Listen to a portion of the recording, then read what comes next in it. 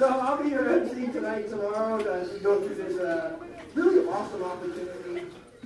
Really awesome opportunity to just what the title of the conference is, to refuel.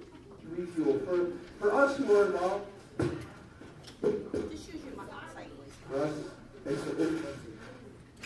Running out of juice. 1, 2, 1, 2. So for us who are, I did some youth ministry one time. So for us who are involved in the life of the church and in ministry on a regular basis, to really come away, to be refueled, recharged, to allow the Lord to work in our life. And so over the next,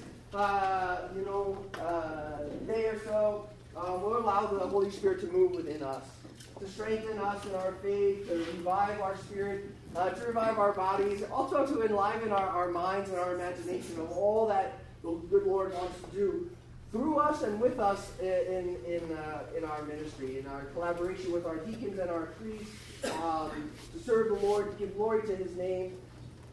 To give glory to His name, and to really bring others to be instruments, as St. Francis says, to be instruments of God's grace to others, that they may know the Lord, they may fall in love with Him, and that they may live that beautiful life of abundance that He offers to them, that we already know. But sometimes we can forget. Sometimes we can get busy about checklists and planning and who showed up and what parents want what, and who hasn't been to confirmation class, and is this RCIA class going to make it to the end, and what about this family, and oh my gosh, right? But it's about the Lord. And tonight and tomorrow here at Refuel, the Lord really wants to fill our tanks. And in a very wonderful way, He wants to fill our tanks with the theme of this is the Source and Summit, the Eucharist. And our experience of the Lord and the Blessed Sacrament, the Eucharist as the source and summit of our Christian life. As we begin tonight, we already had the opportunity, many of us, to celebrate the Eucharist together, celebrating the Holy Mass. But let's begin in prayer, just asking the Lord to bless us and guide us and strengthen us in these days. In the name of the Father, and the Son, and the Holy Spirit. Amen. Loving God and Father, in the wonders of your providence, your plan for the world, you foresaw that we would need your Son, Jesus Christ, to show us the way. And He has come to show us the way, the truth, and the fullness of life. He invites us to come to Him, all who are weary, and He will give us rest. Tonight, we desire to be led deeper to the heart of your Son, Jesus Christ, especially in the Eucharist. As we contemplate the power of His presence, the grace that He pours out, His power, His action in our lives and in the world. May the Holy Spirit enliven our minds and our hearts to receive all that you wish to give to us, that we may find joy in these days, in the fellowship we share with one another, in the times of prayer and reconciliation and the celebration of Holy Mass, and in the times that we learn the deeper mysteries of your life and your love through your church. We ask the intercession of Mary, Mother of the Eucharist. There's an intercession of our patron saints and our guardian angels, that they may intercede for us before your heavenly throne. And as your beloved sons and daughters, we begin this time together, united in the prayer that Jesus taught us. Our Father, who art in heaven, hallowed be thy name. Thy kingdom come, thy will be done, on earth as it is in heaven. Give us this day our daily bread, and forgive us our trespasses, as we forgive those who trespass against us. And lead us not into temptation, but deliver us from evil. Amen. St. Paul, pray for us. In the name of the Father, the Son, and the Holy Spirit. Amen. I have the pleasure of introducing our speaker, who will be with us tonight and tomorrow. He is a priest of the Diocese of Sioux Falls, ordained in the year 2000. So he's a millennial priest. Jubilee. A Jubilee priest. Not a millennial. Well, I'll let him explain more about that. He and I had the opportunity to go to seminary in Winona, Minnesota together, and then also spend time together at the seminary in Rome at the North American College as well. Played a little basketball together, a little flag football at Winona as well.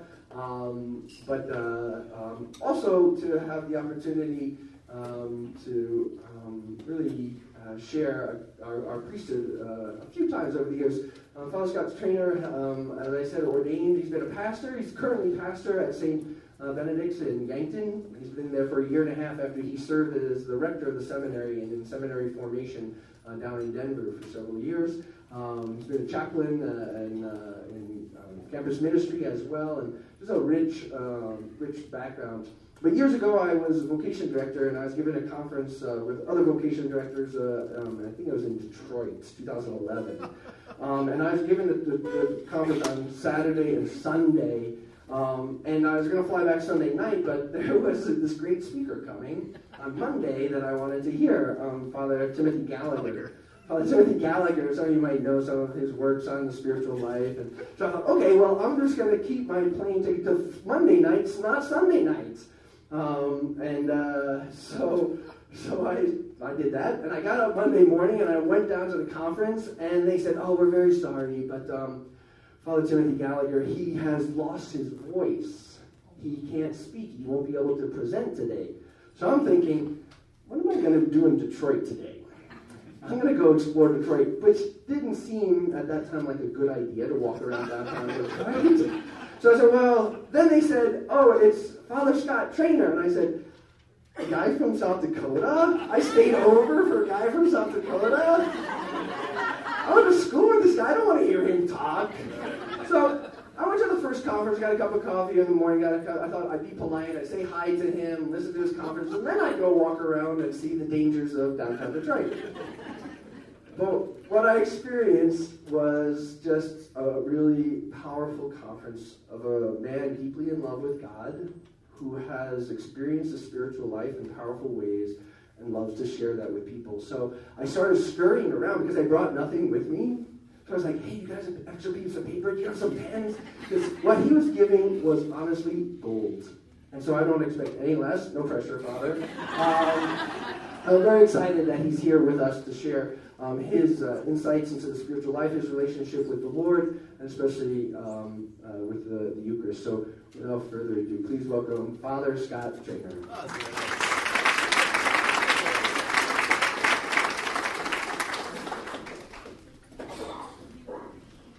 Well, good evening, everyone. Can you hear me? Yes. Great to be with you. That's a very funny story. I'd kind of forgotten about it.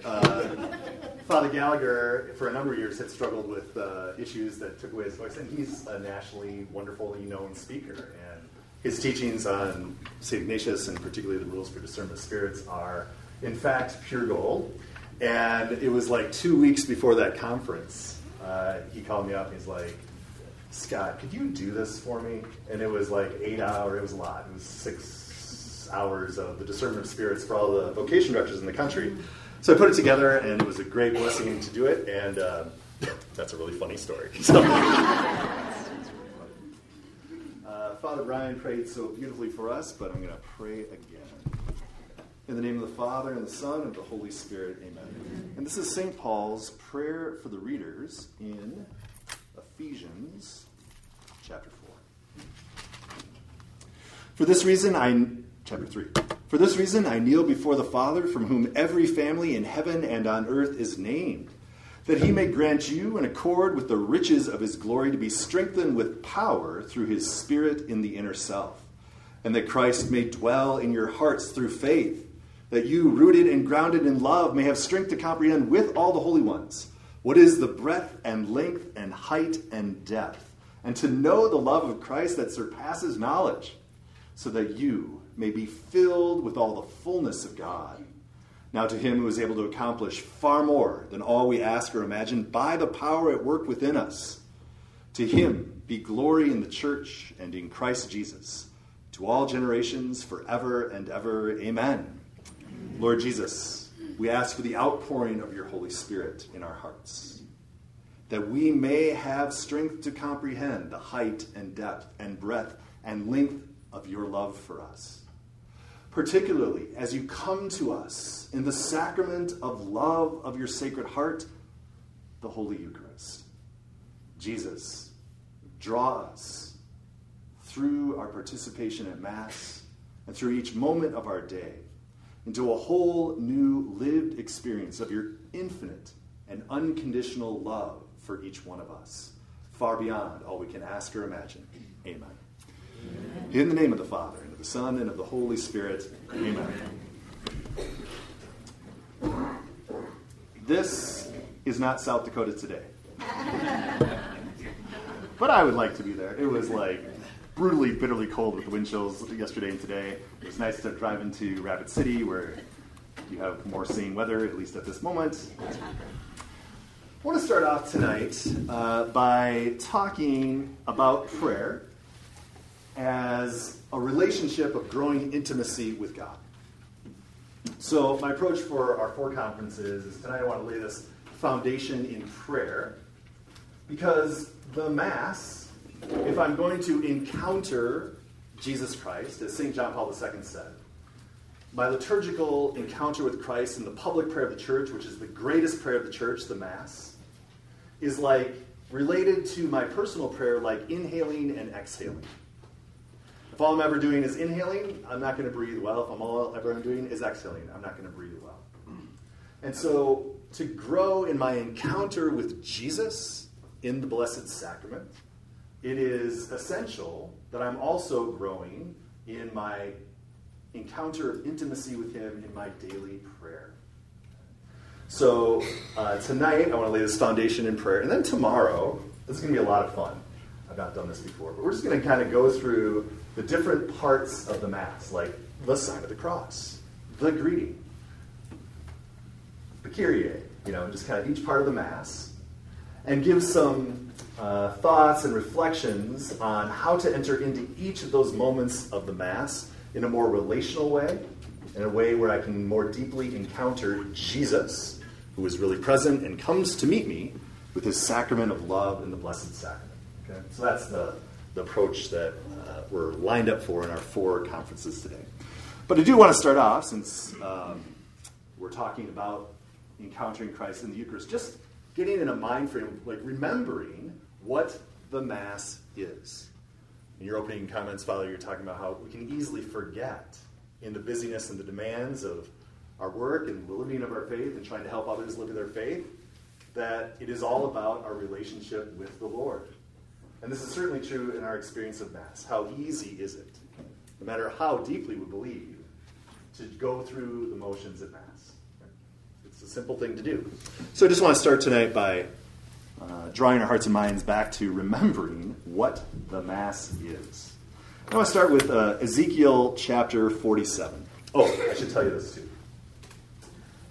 In my slides, you'll see, I'll be happy to send these slides to whoever can email them to you. So I really want you to be able to relax and receive what we're talking about and what you're hearing and where your heart rests. Because that's where God is speaking to you. The Holy Spirit wants to give you these conferences. And to, as we'll see, paying attention to what draws your attention and choosing to remain there and rest there will be the way to open your heart most to this activity of the Holy Spirit. So don't feel like you have to scribble things down. The slides will go out. You can look back at any of the slides anytime you want. So just relax that way. We'll start off in Ezekiel 47. And this is Ezekiel's vision of the temple.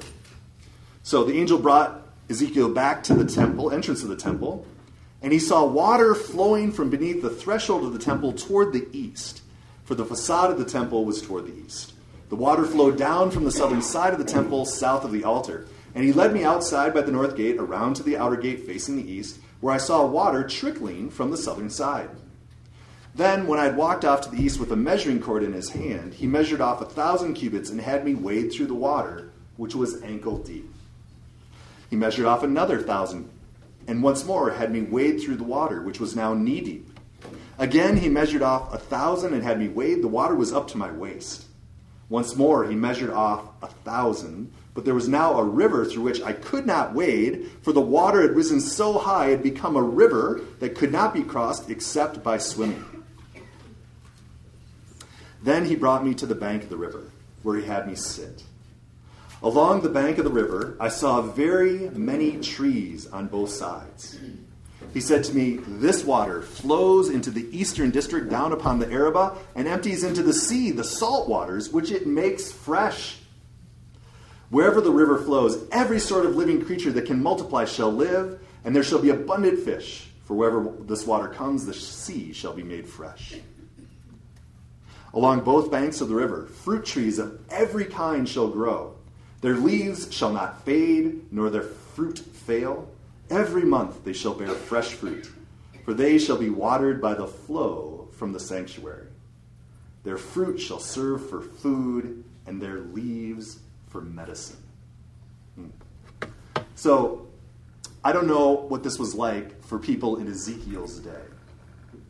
But for you and I as Catholics, what a privilege we have into this prophetic vision.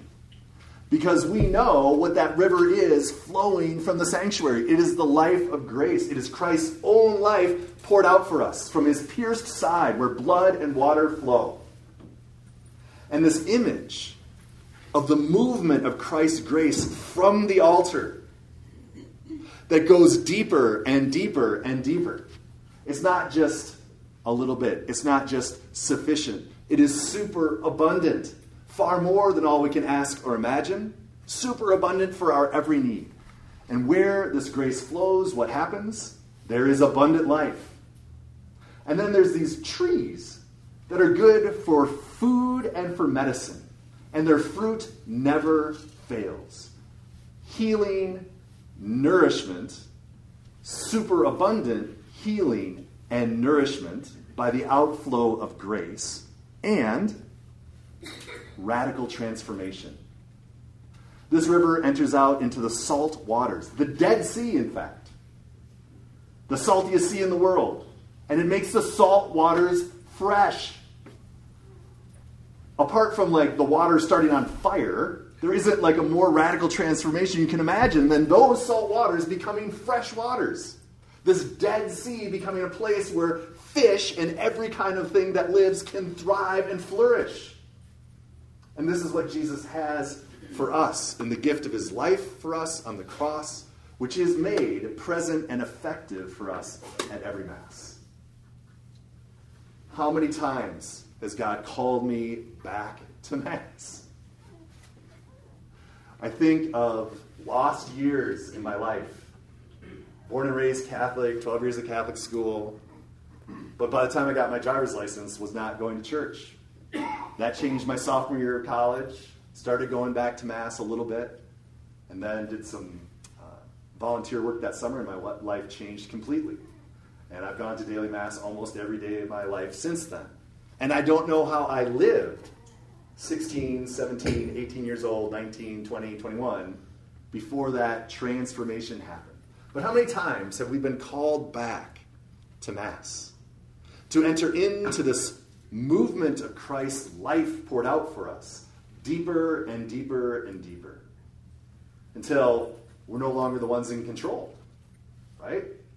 I can't wade across this river. It's too deep. It is a mighty river. I have to allow myself to be carried by grace, to be vulnerable to being radically transformed by grace, to allow Jesus to be for me the bread of life without which I cannot live, and to allow him to be my healer. This is the invitation more and more, and wherever we're at in relationship with God and the people that we work with, wherever they're at in relationship with God, there's always more for us to receive, and it will never get old. So I love Ezekiel 47 and the wonderful stream that Ezekiel has in his vision as a way of remembering what the Mass is. I was evangelized my sophomore year in college by non-denominational evangelicals. Well, actually, the girl I was dating was a very devout Catholic. But all her friends were non-denominational evangelicals. And so I had different groups of friends in college. I had my girlfriend and her friends that year, my sophomore year. I was an engineering major, so I had my engineering friends. I was on a Navy scholarship. And so I had my Navy friends. And then I was living in a fraternity. I had my fraternity friends. Now, these were 4 very distinct groups. Right? And they didn't have a lot of interaction with each other. But as I started to meet these very sincere Christians who are an incomparable gift in my life, the influence they have on me is just a tremendous gift. What I noticed about them was their joy. They were deeply joyful men and women. And they weren't like, members of the Optimist Club. They weren't like living in Smurf Village, running around singing songs. That was not it. They had a deep joy, but they had real lives, They had their ups and downs, they had their triumphs, they had their tragedies. They had great difficulties, some of them in their family relationships, others of them, dear friends who got very sick, the things that happen in real life. But through it all, whether they were having the greatest day or they were having a horrible day of very real suffering, there was underneath that a reservoir and a depth of abiding and authentic joy. And I didn't know what it was at the time, but I know what it is today. And it was so attractive because I and my other friends were surly and sarcastic and bored and, been there, done that, and cynical, that kind of thing, a lot. And this was just different, and it was refreshing. Like I'm in the desert and someone comes by with a bottle of water, refreshing. And so I started asking them, what's different? What's your deal? There's something about you at different times. And they kept asking me because they were non-denominational evangelicals. Well, Scott, do you have a personal relationship with our Lord and Savior Jesus Christ? Do you all go to the same school? Or what? Why? I don't know. I got an A in religion class all the way through school. How about that? That's not what they had in mind. Okay. No one today asks me if I have a personal relationship with our Lord and Savior Jesus Christ. I kind of wish they would. Father, does anyone ever come to you like, hey, Padre? No. You just sort of assume. Don't. And I pray, honestly, I pray from time to time that God would let me run into one of these lost friends from my college years who were such a blessing to me. So I can thank them for their witness. So with their help, I should say. So when I didn't know how to answer, I didn't even understand the question at the time. And they just encouraged me to start taking the Gospels and take a little time to read with the Gospels. And then talk to God. Well, what do I say when I talk to God? Well, just talk to him like you talk to a trusted friend, with whatever's on your heart. Okay. And I didn't start doing that right away every day for an hour. But I did it from time to time. And the more I did it, the more I was like, that's a good idea. I should do it. Why don't I do that more? I should. And I did. That's how I began to pray in my life. And so I would love to run into any of these people who are such a good influence to me, and so I can thank them, number one. But then to say, hey, guess what? When you ask me, do I have a personal relationship with our Lord and Savior Jesus Christ? I do. And that has made all the difference in my life. And I wanted to thank you for your help in leading me to that. But you know what, brother? That's not enough. And then watch them have an evangelical heart attack. What do you mean? Right. Because as God's beloved sons and daughters, made in his image and likeness, and as baptized men and women, we are called to a life of intimacy with God the Father, Son, and Holy Spirit, through Jesus, with him, and in him. Christocentric, Trinitarian intimacy. To participate in God's own life through Jesus, with him, and in him. That is what God created every one of us for. And that is what God has made possible for each one of us from the day of our baptism. So, I'll tell you that story so that you know I have a great love for our separated brethren among Christians, like our non-Catholic Christians, the Protestants, and non-denominational types in all the rest. And over the years, I've met people who are lapsed from the practice of their Catholic faith. And they've enthused to me about what they've found in whatever church they found a home in, some other Christian church. And they tell me about the things that are so life-giving to them there, and they're real things, and thank God they're being nourished in that way. But everything they talk about, whether it's dynamic preaching, or really going deep into the Word of God, or great fellowship, or the service that this community of believers undertakes, or the power of God that's in evidence because the Holy Spirit is upon this congregation for healing and blessings and miracles. That's great. And that's so Catholic. That might not be the experience you had in your Catholic parish, but that is the proper blessings of the church. And I can say that about everything that any of my Christian brothers and sisters say and find their nourishment in. But they cannot say that about the Eucharist in their experience. The source and summit of our faith, the Blessed Sacrament. And look, when we come to Mass, like as the priest at Mass, I make acts of adoration and worship to Jesus Christ, truly present in the Blessed Sacrament. When we walk into church, before we sit in our pew, or as I'm approaching the sanctuary, I genuflect. That's an act of worship to Jesus Christ, who is truly present. After the Lamb of God, behold the Lamb of God, and between the moments of the consecration, same thing. An act of prostration, genuflection, in adoration of Jesus Christ. And so my separated brothers and sisters have to answer a question. Is that host the body and blood, soul and divinity of Jesus Christ, or isn't it? Is it or isn't it? Because if it is, and of course it is, what an astonishing gift. I mean, if you heard on, what are we on now? Twitter, on Instagram, on Pinterest, on Facebook, whatever your platform is, right?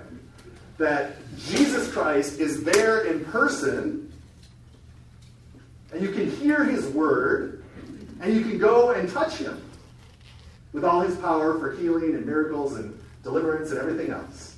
People would be flocking. It'd be nuts. But that is not the reaction that people have where Jesus Christ is humbly waiting to encounter each one of us in the tabernacle of every Catholic church. So my separated brothers and sisters need to make up their mind.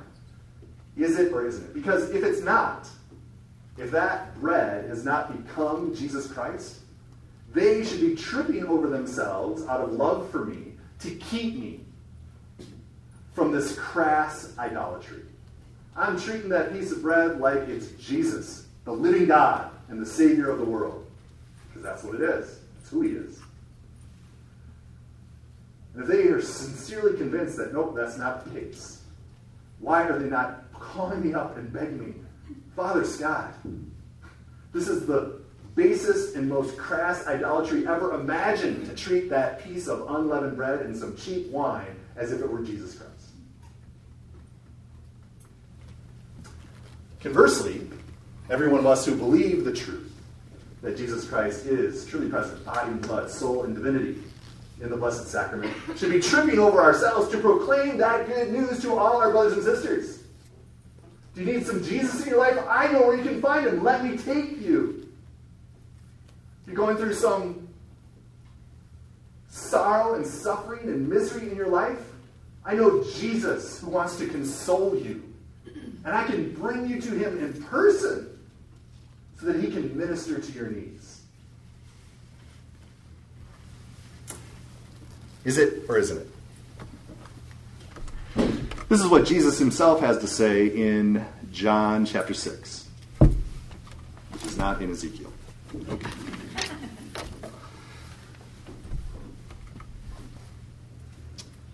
He's talking, he's saying the works of the Father is to believe in the one who sent him, the one who came down from heaven. And the Jews ask him, well then what sign can you do that we may believe in you? Give us a cause to believe in you. Moses gave us manna in the desert. How about that? And Jesus is going back and forth with them, and he says this: I am the living bread that came down from heaven. Whoever eats this bread will live forever. Unlike the Israelites who ate the manna from the desert, which was a great miracle, that God sustained his chosen people in their exodus from slavery in Egypt on the way to the promised land with nourishment that he provided every day in the form of manna. That's a great miracle. But Jesus is saying they ate that bread and they died. Here's the true bread that came down from heaven. I am the bread, the living bread that came down from heaven. Whoever eats this bread will live forever, and the bread that I will give is my flesh for the life of the world. And the Jews quarreled among themselves, saying, how can this man give us his flesh to eat? Which is a reasonable question. When you think about it. Jesus said to them, amen, amen, I say to you. So he's doubling down. Amen, amen, I say to you. Unless you eat the flesh of the Son of Man and drink his blood, you do not have life within you. You do not have the life that God intends for you to have unless you eat my body and drink my blood. Whoever eats my flesh and drinks my blood has eternal life, and I will raise him on the last day. For my flesh is true food, and my blood is true drink. Whoever eats my flesh and drinks my blood remains in me, and I in him. Just as the living Father sent me, and I have life because of the Father, so also the one who feeds on me will have life because of me. This is the bread that came down from heaven. Unlike your ancestors who ate and still died, whoever eats this bread will live forever. And these things he said while teaching in the synagogue in Capernaum. How in the world does Jesus intend for everyone who believes to be able to eat his body and drink his blood? Well, of course, you and I know the answer because we understand the meaning of what Jesus did at the Last Supper when he instituted the the Holy Eucharist. Thanks be to God. I think sometimes people in their relationship with God, especially when we're having a difficult time, when I'm not really motivated in my faith, or I'm stuck in some resentment or some bitterness or some pattern of sin or something, things just aren't going right? I think we can convince ourselves that, woe is me. This is autobiographical, okay. Woe is me. Because it would have been great. It would have been great if I could have been an eyewitness to Jesus. If I would have seen Jesus heal that leper or raise that crippled man, or, oh my gosh, if I would have seen Jesus call Lazarus from the tomb, of course my faith would be strong and it'd be unshakable and it'd be the most important thing in my life. And I wouldn't get wrapped up into whatever I'm getting wrapped up in and whatever preoccupation and stress that I have. That would have been great to live in Jesus' time, to see him face to face. Well, that makes sense. But not to Jesus, it doesn't make sense.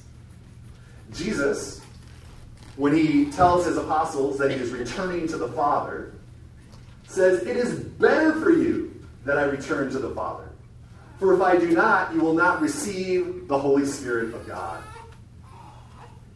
It means that by the power of the Holy Spirit, you and I, 2,000 years after the life of Jesus, are capable of a more intimate relationship with him, a more perfect union with him, than even the apostles who spent 3 years with Jesus night and day, going where he went. The Son of Man has no place to lay his head. And witnessing his teaching, his miracles, and his authority over the enemy. It is better for you. It's better for you and me that Jesus, after he suffered and died and rose again, ascended to the Father because he sent the promise of the Holy Spirit upon us. And I all received that on the day of our baptism. It is better for us. It is better for us. So, it is the life of that Holy Spirit which is nourished and strengthened and deepened, the life of grace, every time we come to encounter Jesus in the Blessed Sacrament and give worship to God in union with Jesus, to God the Father, in the unity of the Holy Spirit. So, as we're going on, that's just a little reminder of us what Mass is all about. As we're going on today and tomorrow, always keep this in mind. Prayer is a personal relationship of growing intimacy with the Father and the Son and the Holy Spirit. Far beyond just saying my prayers or something that I should do. God who loves us, God who knit us together in our mother's wombs, draws us to himself. He wants to share the whole of life with you and me, and to draw us into participating in his life through Jesus, with him, and in him. Can't emphasize that enough. And tonight what we're going to talk about are a few essential habits of growing in intimacy with him. But first, a little, what's the word? A little motivation for the effort that this takes. A few years ago, I wrote a little book called The Parish as a School of Prayer. The Institute for Priestly Formation asked me to put this together, and I was happy to do it. It's a bunch of stuff I learned from them, so the least I could do is put it together in a little book. And but the Parish as a School of Prayer, the title came from St. John Paul II's letter on the beginning of the third Christian millennium, Novo Millennio Uniunte. And this is what he had to say. Yes, dear brothers and sisters, our Christian communities must become genuine schools of prayer, where the meeting with Christ is expressed not just in imploring help, but also in thanksgiving, praise, adoration, contemplation, listening, and ardent devotion until the heart truly falls in love. Is my heart truly in love with Jesus? Have I been so captivated by his goodness and truth and beauty and all the expressions of his love for me that I'm falling in love with him truly and deeply? Intense prayer, yes, but it does not distract us from our commitment to history. Some people worry that if I get really serious about this relationship with God, I have to retire and become a hermit on a mountain or join a monastery or something. And that's not the case. It is the case for some people that is God's plan of sanctity in their life, and those are beautiful vocations. But intimacy with God does not, of its own at all, take us away from our commitment to history, like how do we serve and impact the world around us. On the contrary, by opening our heart to the love of God, it also opens our heart to the love of our brothers and sisters and makes us capable of shaping history according to God's plan. How happy are you with the way the world's going today? Are you just like thrilled? You wake up every day like, this is great. It's the best thing I could have ever imagined. I don't. I growl. I grumble. I got rid of cable because I can't watch the news anymore because I'm just like, ah! Okay? Used to have more, I don't know, reserves of like, oh, it'll be okay. The world's on fire. Not in a good way. Okay. So, what difference can I make in that? Well, I can't make a single bit of difference on my own. I have no power to change any of that. But as I fall in love and I am open to this growing intimacy with God in prayer, the power of God makes us capable of shaping history according to his plan. That is awesome. Christians who have received the gift of vocation to the specially consecrated life, priesthood or consecrated life, of course are called to prayer in a particular way. Of its nature, their consecration makes them more open to the experience of contemplation, and it is important that they should cultivate it with special care. So priests and nuns and sisters and monks and hermits, of course, they're the ones who should pray. You know what the next word in this document is? But. It's a very important word. But it would be wrong to think that ordinary Christians can be content with a shallow prayer that's unable to fill their whole life. I was down at the SEEK conference with Focus the first week in January. It was fantastic. And I started off one of my presentations with this idea. You know the idea of the Hail Mary pass in football, right? What's the Hail Mary pass? Hail Mary pass is like, time's running out, you're losing, you've tried everything, nothing's worked, right? It's the last-ditch effort. You don't think it's really going to work, but it can't hurt to chuck it up there anyways and see what happens. I am deeply offended that experience in football is called the Hail Mary pass. What kind of confidence, what kind of vision of praying is that? Like, well, probably it's not going to work out, but I've tried everything else, so what can it hurt? Just chuck it up there, you know? Not really expecting anything. Come on. But it would be wrong to think that ordinary Christians can be content with a shallow prayer, a life of shallow prayer that is unable to fill their whole life. Especially in the face of the many trials to which the world subjects faith, amen, they would not only be mediocre Christians, but Christians at risk. You know the fastest group of religious identification in the country is today, right? The nuns, right? N-O-N-E-S, right? Because why? People are going after, they are Christians at risk. We're no longer a Christian society. We're a secular society. They would run the insidious risk of seeing their faith progressively undermined and would perhaps end up succumbing to the allure of substitutes, accepting alternative religious proposals, and even indulging in far-fetched superstitions. If you're not sure what this looks like, again, go on any social media platform and see what kind of, I'm not religious, but I'm spiritual. And the myriad of forms of superstition and alternative religious proposals that takes place. So it is therefore essential that education in prayer should become in some way a key point of all pastoral planning. In my limited understanding, I'm really grateful for Bishop Gruss because my understanding is that he's declaring a year of the Eucharist as a pastoral plan for the diocese. Thank you, Bishop Gruss, because where can I better learn to pray than in my encounter with Jesus in the gift of the Holy Eucharist? It is actually, I said that backwards. I don't go to the Eucharist so I can learn how to pray, right? My prayer disposes me to the fullness of encounter with Jesus, communion, receiving communion with Jesus at every Mass. Thanks be to God. So, this is Pope Benedict. Even if the priest, but you can substitute the catechist, the DRE, the youth group director, the adult volunteer, whatever, any person who's trying to do anything to spread the gospel, even if that person seeks to live out their service as asceticism and their sacramental activity as personal encounter with Christ, they will still need moments to catch their breath so that this inner directedness can become real and effective.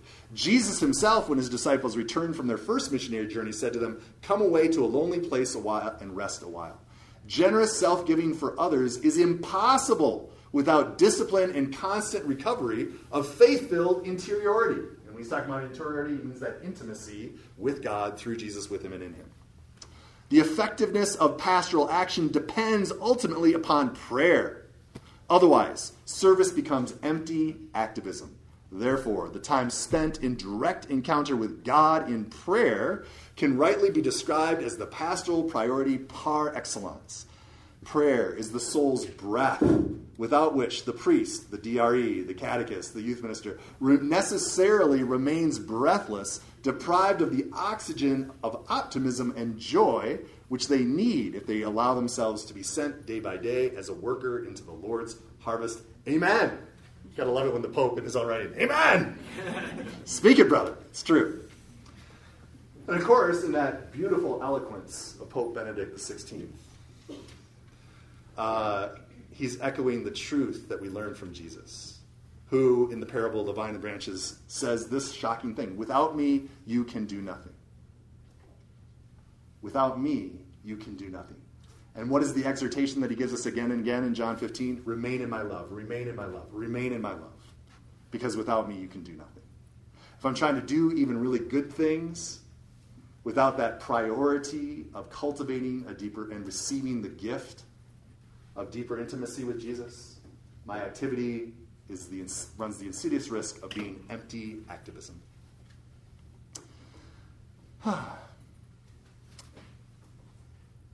Here it is, in John chapter 15.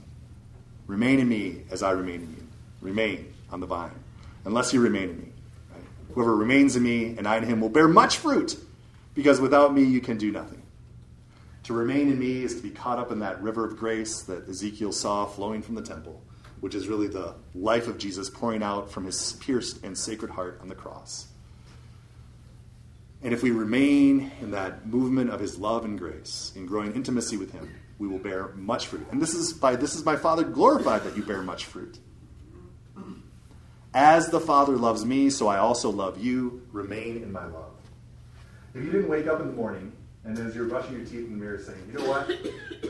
Jesus loves me as much as the Father loves him. Isn't that correct? There's more for you to receive, and me to receive, because I didn't do that this morning yet. But there's more for us to receive. Jesus doesn't lie. The Word of God cannot be broken.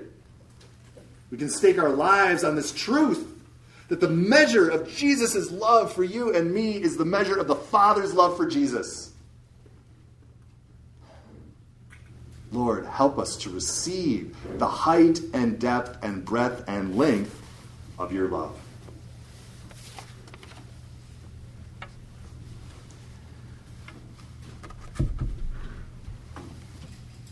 I'm going to say this about intimacy. Jesus desires to have an intimate relationship with you and me. Scott, do you have a personal relationship with our Lord and Savior Jesus Christ? I don't know. I don't even know what that means.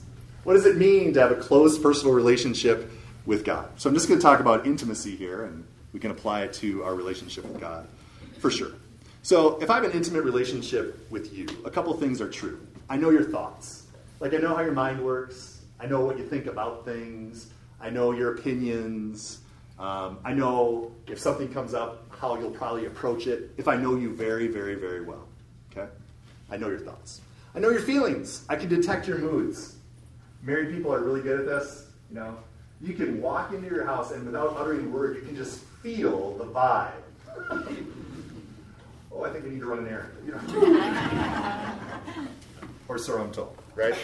And so I know your moods. I can detect them. You don't have to tell me your feelings necessarily, though it's helpful. I encourage couples to communicate about their feelings. Use your words. It's good. All the women in the room are laughing. It's really funny. Okay. And I know your moods. I can detect them right easily. And I know your desires, meaning I know what you're passionate about. I know what motivates you. I know what you're afraid of, negative desires. I know what you're adverse to, that you're stressed out about. I know what gets you out of bed in the morning. I know what you're looking forward to, etc. I know your desires. And if we have an intimate relationship, very importantly, you know these things about me. This is really important, especially in the day of Google stuff, right? I've been at this. I've been a priest now for 18 years. I was a Jubilee priest. Jubilee priest. The Jubilee year of 2000. And I give millennials a hard time.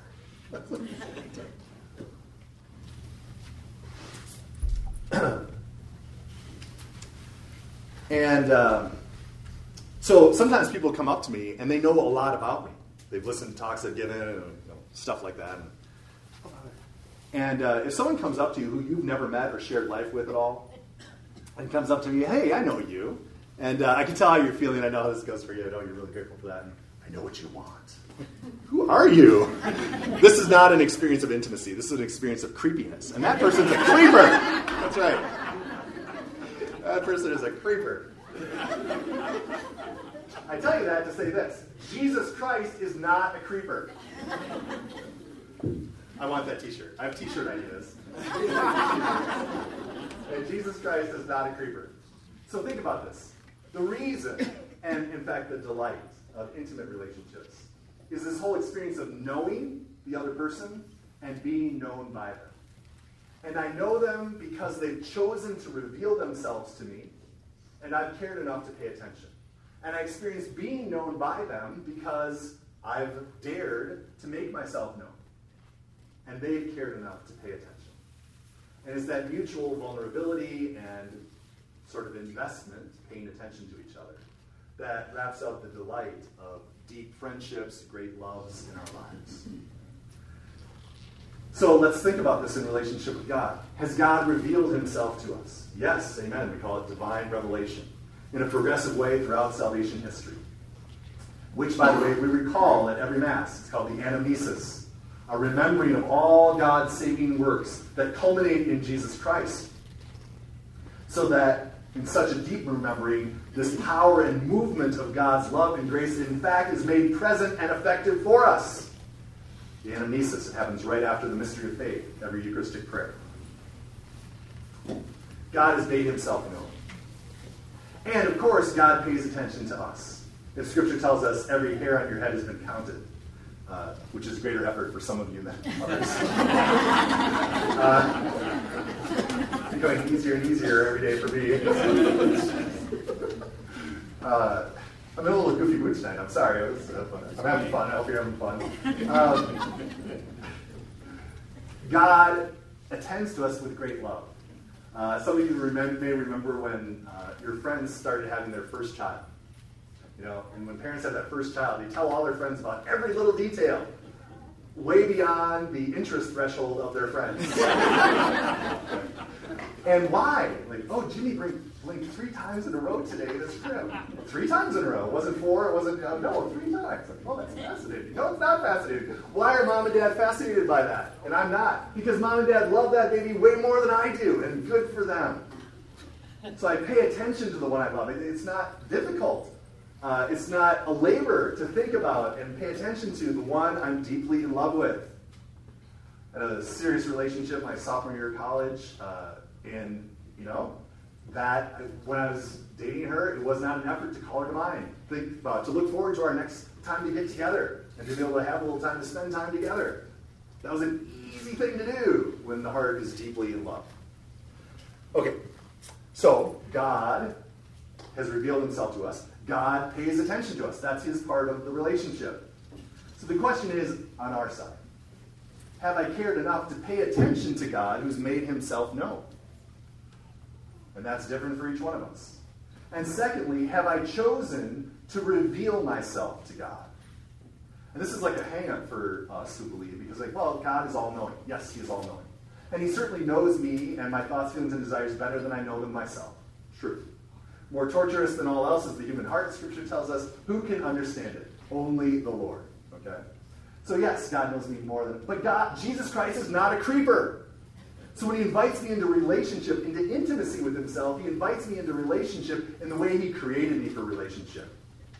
Which is to experience being known by him, not just because he's omniscient, like Super Google, like he Super Google stalked me, but because I've been vulnerable enough to make known to him, to reveal, to entrust my thoughts, feelings, and desires to him. And I've done so on a consistent basis.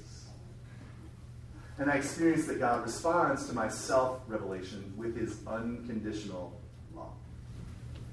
That's the delight of growing intimacy with God, who draws us to himself in the way he created us, to be in relationship with him. And that's on our time. So, tomorrow, we're going to talk about some habits of growing in intimacy and how these habits are invited to be practiced and cultivated through the different parts of the Mass. And that's what we'll do. So let's pray. In the name of the Father, the Son, and the Holy Spirit. Amen. Lord Jesus Christ, we thank you for revealing to us the Father's love. Who sees you sees the Father. Father, you so loved us that you gave your only Son, that whoever believes in him might not die, but have everlasting life. Jesus, you love us so much that you willingly laid down your life on the cross for us. You gave it freely. No one took your life from you. Amen. So much did you love us. And Jesus, you instituted for us the great sacrament of the Holy Eucharist, that we can be nourished and healed in our bodies, minds, and souls by the outflow of your grace from your pierced and sacred heart.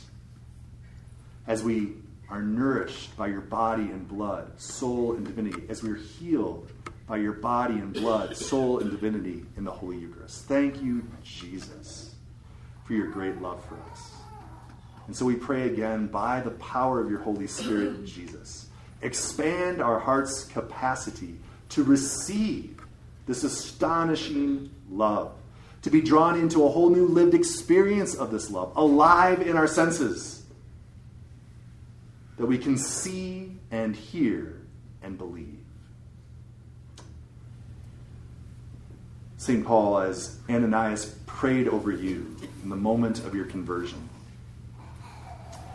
he said, God our Father has chosen you to know his will, to see his face and hear his voice, so that you may be his witness before all to what you have seen and heard. St. Paul, Ananias, pray over us today these same words that are properly addressed to us from the day of our own baptism, that we may know God's love, that we may see and meet his loving gaze upon us, that we may hear his voice, that his word may come alive in our hearts, so that so captivated by his love for us, we may be his witnesses before the world. Amen. In the name of the Father, and the Son, and the Holy Spirit. Amen. Some wonderful person is going to tell you what's next. All right, thank you very much, Father. All right, thank you, Father.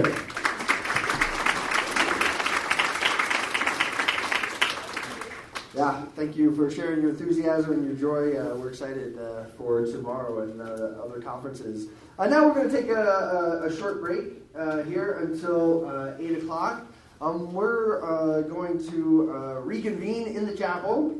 We're going to have time to spend with our Lord in the Blessed Sacrament during a time of adoration. But also we have many priests that are available for the sacrament of reconciliation. So for confession, the sacrament will be celebrated there. Father Mark Horn will be exposing the Blessed Sacrament at 8 o'clock. So please make your way in there prior to 8 o'clock.